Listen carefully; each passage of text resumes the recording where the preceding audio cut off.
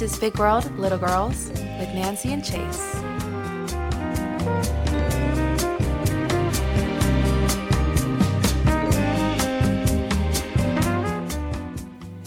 Hello, and welcome back to our podcast, Big World, Little Girls. If you're looking for a place to explore your curiosities, you're in the right place, and we're your girls. My name is Chase, and I'm joined by my partner, Nancy.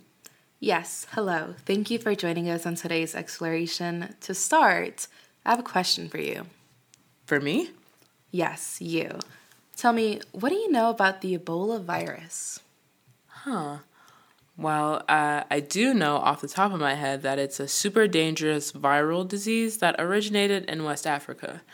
I was in sixth grade when it came out, and right now I'm thinking about a friend that I had when I was in that grade level, and she was actually from Eastern Africa. I remember the way that my peers would taunt her and almost threaten that she stay away from them because they didn't want to catch Ebola. Now knowing what I know, of course, I can recognize how nonsensical these jokes were. Like I said, the virus originated in Western Africa, specifically in countries such as Nigeria, and spread throughout the Western world at a rapid rate. Not only do my peers' remarks exemplify the ignorance that comes with being that age, but also a lack of awareness concerning the continent of Africa, both geographically and culturally. To put it plainly, at the ages of 11 to 12, we really had no concept of Africa, and in my opinion, that's even continued up until today. You took the words right out of my mouth. I had a similar experience at school. Kids would constantly associate the virus in Africa in derogatory ways. If you remember, 3 years ago now, we experienced COVID-19. I noticed social discourses about COVID in the Asian community that paralleled the African community in Ebola. If you remember, COVID was referred to as the China virus by former President Trump, who also advocated for travel bans to and from the totality of Africa during the Ebola virus. This got me thinking about how non-Western territories, as large and influential as Africa and China, could be reduced to diseases, despite their economic and political positions. Right. According to the National Geographic, Africa is the second largest continent in the world, holding the world's second largest population. The continent is also abundantly wealthy, with 40% of the world's gold and 10% of the planet's internal renewable fresh water. Not to mention the global impact of African culture from music to fashion. It's hard to imagine how such an accomplished place could be so quickly reduced to a disease.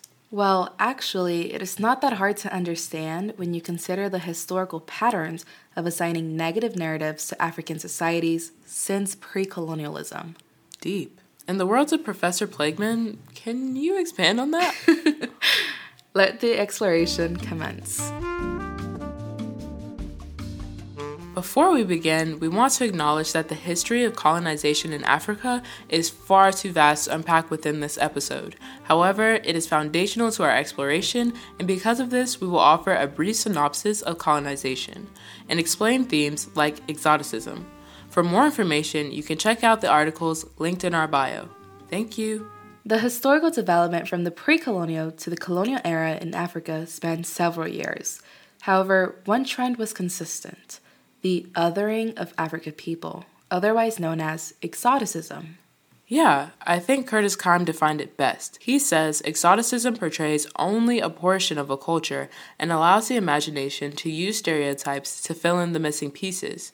Narratives created through exoticism were used to justify the parasitic nature of colonization. To expand, narratives about African people and societies being uncivilized and unsanitary gave permission to European intervention, though it was never solicited by African countries.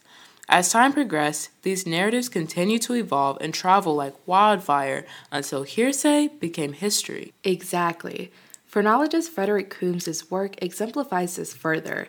Coombs' scientific research reinforced the dominant idea that size, shape, and other physical characteristics of the skull were determinants of one's intelligence. Coombs' work misrepresented all Africans by contributing their quote-unquote savage-like behaviors and lack of intelligence to their ape-like skulls. This is important for a couple of reasons. First and foremost, his research highlights how important it was to maintain the narratives developed through exoticism, so much so that scientific research was done and published to support these ideas. His work was widely received across the Americas and Europe. Even if it was super false. Right. Secondly, and most notably, the habit of homogenizing African societies together persists today. Despite the vast geographical and cultural differences each African civilization has, Coombe, along with other historical influencers, continue to group them all together and eliminate any unique cultural identity, making it easier for them to create their own. To repeat what Keim said, exoticism portrays only a portion of a culture and allows the imagination to use stereotypes to fill in the missing pieces. And that is exactly what was done. Wow, there is a rich history here. I'd still like more clarity on how rhetoric used by Western media during the 2014 West African Ebola pandemic reinforced those historical patterns of exoticism and othering of African people. And another question, this seems so long ago. How did it still affect me even in the 6th grade?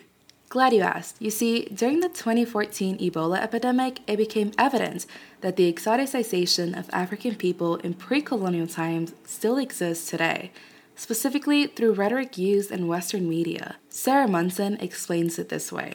The U.S. news media tapped into Americans' fear and conceptualization of Ebola as other, scary, and African, which led to the othering of Africa, Africans, and those returning from Africa. That sounds exactly like the work of Coombe, Darwin, and a host of other scientists that specialize in the reification of race.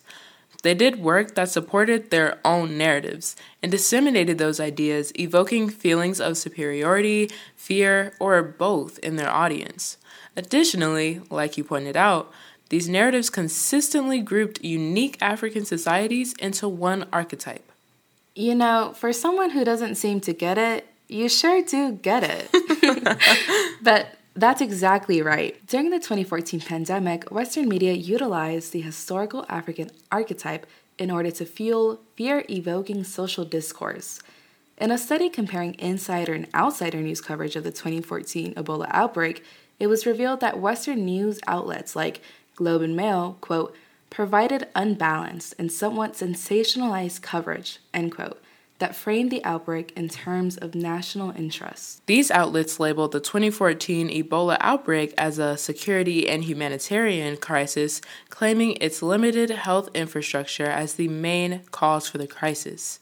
Adversely, news sources from Nigeria, like the Vanguard, framed the outbreak around its public implications. One other nuance to the Vanguard's reporting is the attention to the discrimination of Ebola. The study highlights the variation in representation of the disease based on the location.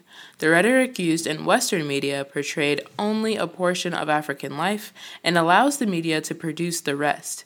Here's an example from a real news segment. The Ebola virus is spreading rapidly in Africa. It has so far infected 2 of the Americans who have gone there to fight it. And here's the problem for Americans. In the jet age, the spread of a dangerous illness like Ebola is no longer someone else's problem. In a world linked by air, a case of Ebola is only a plane ride away from coming to this country.